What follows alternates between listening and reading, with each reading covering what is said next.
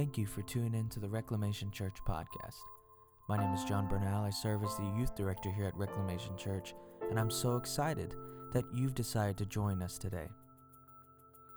Today, for our discussions episode, I'm going to be joined by our ministry coordinator here at Reclamation Church, Katie Rose Boudet. We're going to be talking about finding joy in our storm, what it looks like to find purpose in our prison, just like Paul did in Philippians. If this is your first time hearing about Reclamation Church, please visit our website at re.church. Without further ado, let's get into our discussion. Well, hello, Katie Rose. Thank you for being our guest today. Hi, John. I'm so excited to be here. This is, from what I hear, this is a completely new experience for you. It absolutely is. This is my very first time podcasting. I'm not sure if that's a verb, but I just made it. And it could be my very last time podcasting. Who knows? No. Geez, I don't think you're going to do that bad. Thanks. So, Katie Rose, for our listeners that, don't know very much about you, never come to Reclamation. Yeah. Can you tell us just a little bit about your story or yourself or your testimony? Absolutely. Okay, so from the beginning, I was born and raised in Eugene, Missouri. Shout out to all of the Eugenians out there listening. Before we go on any further, I actually have prepared a little something. Since this might be my first and last podcast, I just want to do a shout out to Justin Timberlake. If you're listening out there, you're the only name written on my piece of paper, but back in my younger days, it could have happened, man, but all the best to you and Jessica, and you missed your shot, so I'm happily married, and I wish you all the best. So anyways, that was the one thing I really just wanted to get out there for this podcast. So anyways, back to me. I'm from Missouri. I moved to Texas when I was 22, fresh out of University of Central Missouri, which is in a little town called Warrensburg. And fun fact, our other staff member, Nancy Davis, and I are actually, we went to the same college. So that is so crazy. Go Mules! Go Mules!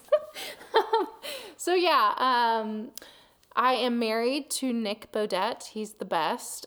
We are coming up on 4 years this July. And then a little bit of background on, my faith. I grew up Lutheran, went to a Lutheran church, and we basically started going to church because you got a discount if I was going to the same school. And so if you signed up to be a member of the church, you got a little discount for going to school. And so that was great. My family, we love a discount. So we did that. And I I loved the idea of God. I didn't really have a personal relationship with him until after college when I I had gone a different path and kind of chose partying over praying, if you will. And then I kind of ended up in this spot where I didn't have anything else but God. And so just leaned into that, and he's been carrying me ever since, which is kind of cool. Wow. Yeah. That's crazy. That's cool. Justin Timberlake. If you're still listening. Love it. That's awesome. So how are you holding up in this shelter-in-place world that we're living in right now? Yeah, it's crazy. Every day it feels like we're waking up in an episode of The Twilight Zone to me a little bit. But I kind of more so look at it. I'm a very optimistic person, and so you can ask my husband this. He says that I wake up with the sun shines a little bit brighter on my side of the bed. And so for me, I just try to look at the positive in this. The glass is half full, and this right now is an answered prayer for me specifically. I've prayed a lot for just more time with my husband. For those of you who don't know, Nick is a band director, high school band director, and so it takes a lot of time, and I'm also busy with ministry and just doing odds and ends things, and so this has been a really kind of cool time for us. But also, it's been an interesting time because I've learned a lot about myself. For those of you who know what the Enneagram is. I am a 7 through and through. And so 7s just thrive when they're around people, and they want to not, the fear of missing out. They have that. And so right now, since we're not able to be around people, it's really hard. But my husband, he's a 3, which is the achiever. The best ones, yes. You're a 3, right? Exactly. So you'll understand this. Last night we were talking about our goals. And so, oh my gosh, Nick just had this list of I swear, 3,000 goals that he has. And then he said, what are some of your goals? And I was overwhelmed just by hearing all of his goals. And so for a 7, I'm I worked out today. That was a goal that I have that I got to cross off my list. But he kind of pushes me to have goals. And it was fun just talking about that during this time. What in 2 years are we going to look back at and say, God gave us this time that is unlike any other, right? We're being forced to be at home or not be around people. So what are we going to do with it? And that's kind of the question I've been asking myself is, what do I want to look back and say I accomplished or I was able to do during this shelter in place time? Yeah, I love that. For those of you that don't know what the Enneagram really is, it's a set of 9 characteristics that basically somebody can be any shade of, honestly.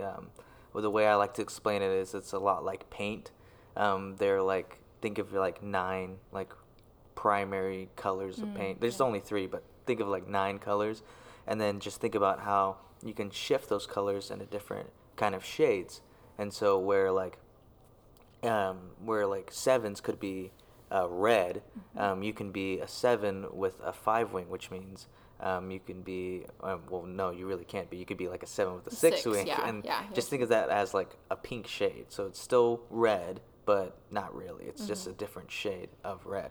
And so what the Enneagram kind of looks at is it looks at not only what you value, but more importantly, it looks at what your motives are as not only a human being, but as a believer. It really helps out small groups. It's something I've been studying for a while. It's not like Myers-Briggs. Myers-Briggs looks at something completely different, and motives really helps with understanding someone in your small group as well. It's a really good tool. A lot of small groups and some churches have been using. But yeah, there's different numbers. There's 9. The 1 is the perfectionist. The 2 is the helper. 3 is the achiever. 4 is the individualist. 5 is the investigator. 6 is the loyalist. 7 is the enthusiast or the partier. 8 is the challenger. And 9 is the peacemaker. And so these 9 different numbers are just different types of people with different motives. And it's not categorizing you as a person. It's merely a tool for others to help understand you. So me knowing Katie Rose is a 7, I know that she values being spontaneous, and she values having fun, and she values everybody else having fun. But the interesting thing also about the Enneagram, and I don't want to expose you here, it also exposes some things that you struggle with. It helps your small group members understand where you're coming from so they can ask the right questions. And so for 3s, for me, we are great at setting goals and trying to achieve those goals. We're really good at making people think that we're super successful, but the real thing we struggle with is being deceiving and lying, and that's just a core thing for us. For 7s, it's not really facing what you're feeling and just pushing it to the side. And each number has their own specific thing, but the fun part about the Enneagram is it helps your small group a whole lot. So yeah, thank you for sharing that. I love that. Thank you for exposing me. Really appreciate that. Yeah, it's a really good tool. I encourage you to check it out. We're gonna have a link to where you can look at the Enneagram Institute. It's an online website that shows you the different characteristic. It tells you pretty much a basic thing of what you need to know, and it also has a link for a test so you can look at it. But I highly encourage small groups to use it. It's really fun.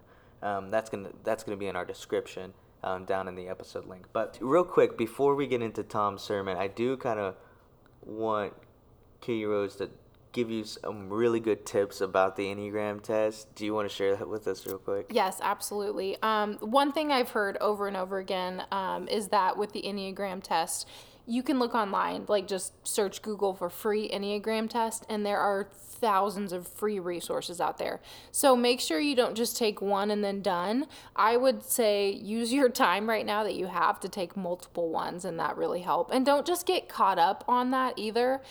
Just like John said, this is a tool to help you learn more about yourself and then about others. Like as a spouse, I'm kind of learning more about Nick through this too, which is kind of cool. Yeah, it's a really, really fun resource. I highly recommend using it.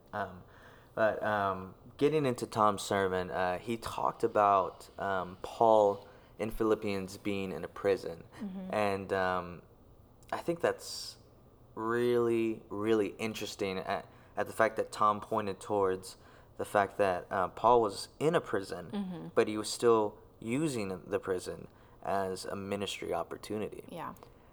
What's interesting that I find about Tom's sermon is he titled it Finding Joy in the Storm. Mm-hmm. But he didn't really talk about a storm a whole lot, mm-hmm. which I think was almost genius because mm-hmm. the prison in which Paul is stuck in is a storm that he didn't cause. And I think that relates to a lot of us today right now. We're in this storm that we didn't cause. It's mm-hmm. something that just came out of nowhere. Now we have to stay at home. Some of us are getting furloughed. Just a bunch of things are kind of lining up and happening. This isn't, I was listening to a podcast the other day where they were talking about the difference between what's going on right now in America, and also like what happened in 2008 with our the housing market crash. Mm-hmm. Well, the housing market crash was something we caused. We made some bad choices economically, and it fell short, and it fell back on us, and we suffered. But this is a different type of not only economical recession, but it's also a pandemic at the same time. So we didn't choose the storm. We didn't choose to be in this prison, but we find ourselves in this prison. Mm-hmm. So I guess what would you consider Corona a form of a prison, Katie Rose? So I've been thinking a lot about that, and just from what Tom was talking about on Sunday with that message. And I think that Corona itself, this virus, is from the enemy. I 1000% agree with that. And looking at it from Paul's perspective, I have this vision of Paul. You know, he's in prison, and Tom was saying that every 6 hours a guard was chained up next to him, and then they had to switch out.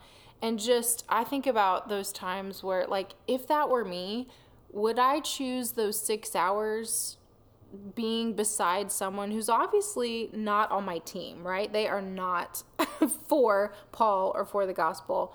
But he's choosing to talk about Jesus. Not like, oh man, did you catch those Roman games the other day? What a crazy pass, like trying to find common ground. No, he totally used that time to advance the gospel. And I think that is such a key to right now what we're dealing with, because it is so important to note that this is something in common that we all have right now, is that nobody wants this. Nobody wants the coronavirus to be attacking our country, our world, or hurting our economy, or furloughing people, and just all of these other things. That's our common denominator. So that's how we know, like, that is not from God. But God is always in the habit of making bad things good. And I think that is something we really need to cling to in this time. And that's really what Paul was clinging to in that moment. He was given a choice. You know, I could sit here, I could gripe and complain for the next 2 years, although he didn't know how long it was going to be that he was in prison.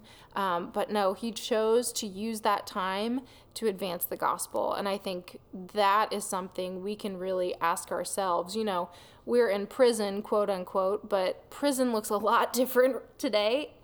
For us, like, I'm sitting here in a home, not a prison cell. And so I think we have the upper hand with that. So there are different ways that we can choose to advance the gospel and really look at this as, yes, it is a time in prison, but we still have freedom in knowing that we can go out and do different things. Yeah, I really like that description. I really like that answer too. I think it's so beautiful that we have just a lot of parallels in what we're going through and what Paul was going through in Philippians. It's encouraging. Yeah. You know, in a lot of ways, we're in the same shoes as Paul, where we don't know how long we're going to be here. You know, we have an idea, Right. but we won't really know. And it's almost like a call to arms, essentially, what Paul's doing in Philippians. He's like, well, am I just going to sit here and Right. not do anything about it, or am I going to use the platform, Yeah. the platform, and use it for God's purpose? You know, it's so good. But I also think of what Paul might have been feeling in that moment.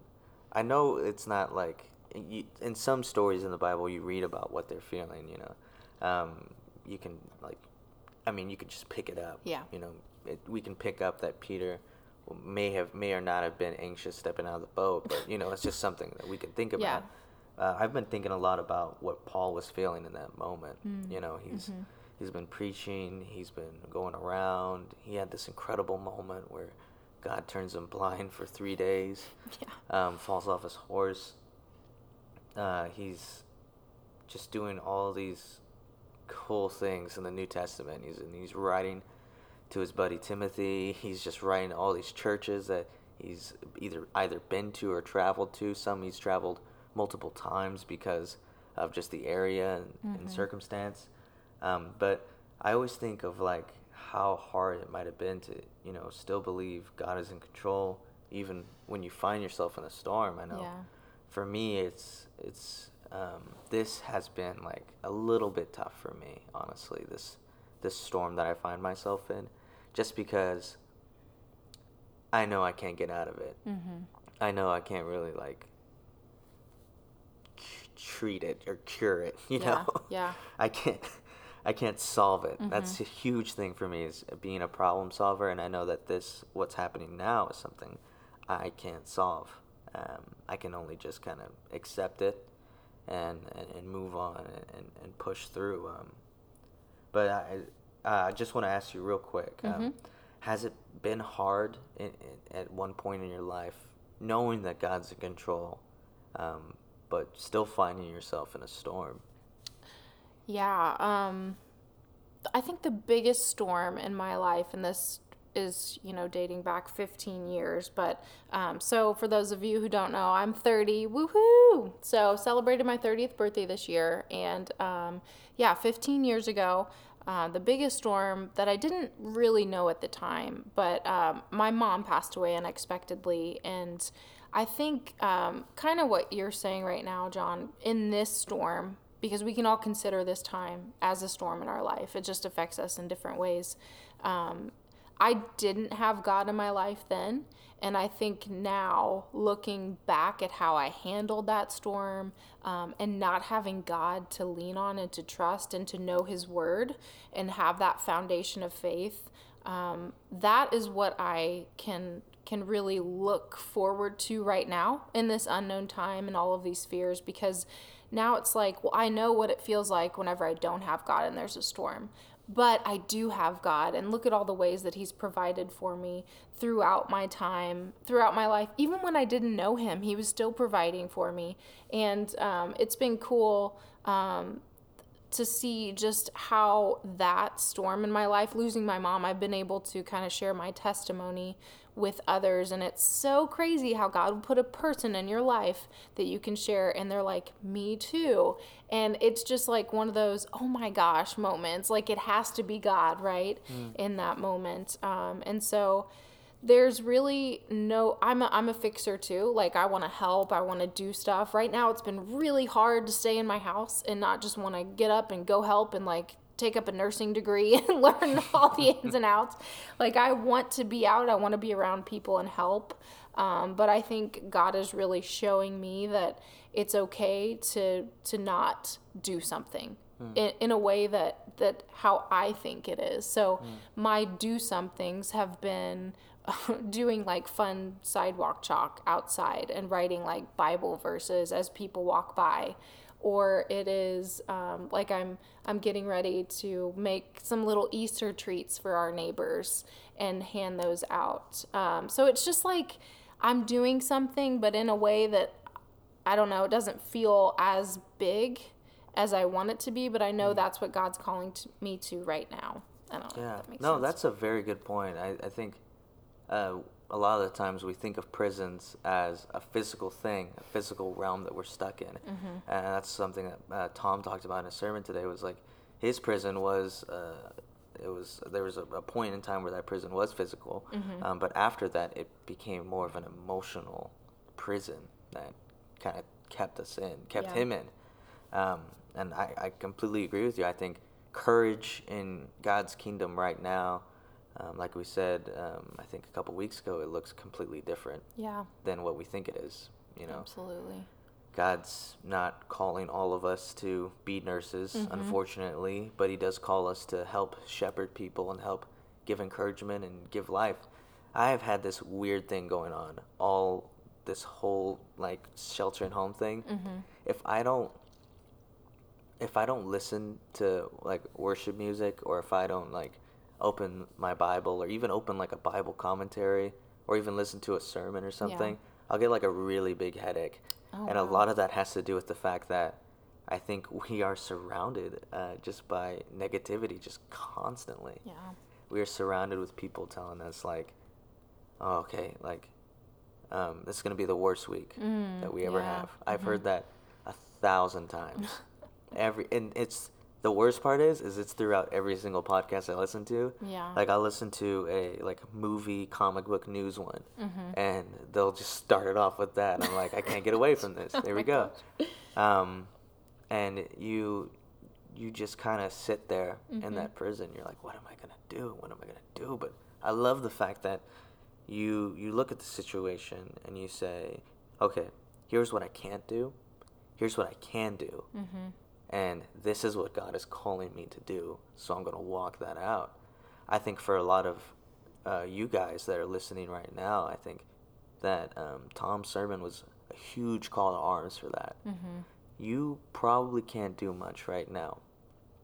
You're listening to this podcast, you're sitting at home, or you're hiding from your family that you may or may not be sick of at this point, with headphones on, hugging a pillow, trying to come back to earth.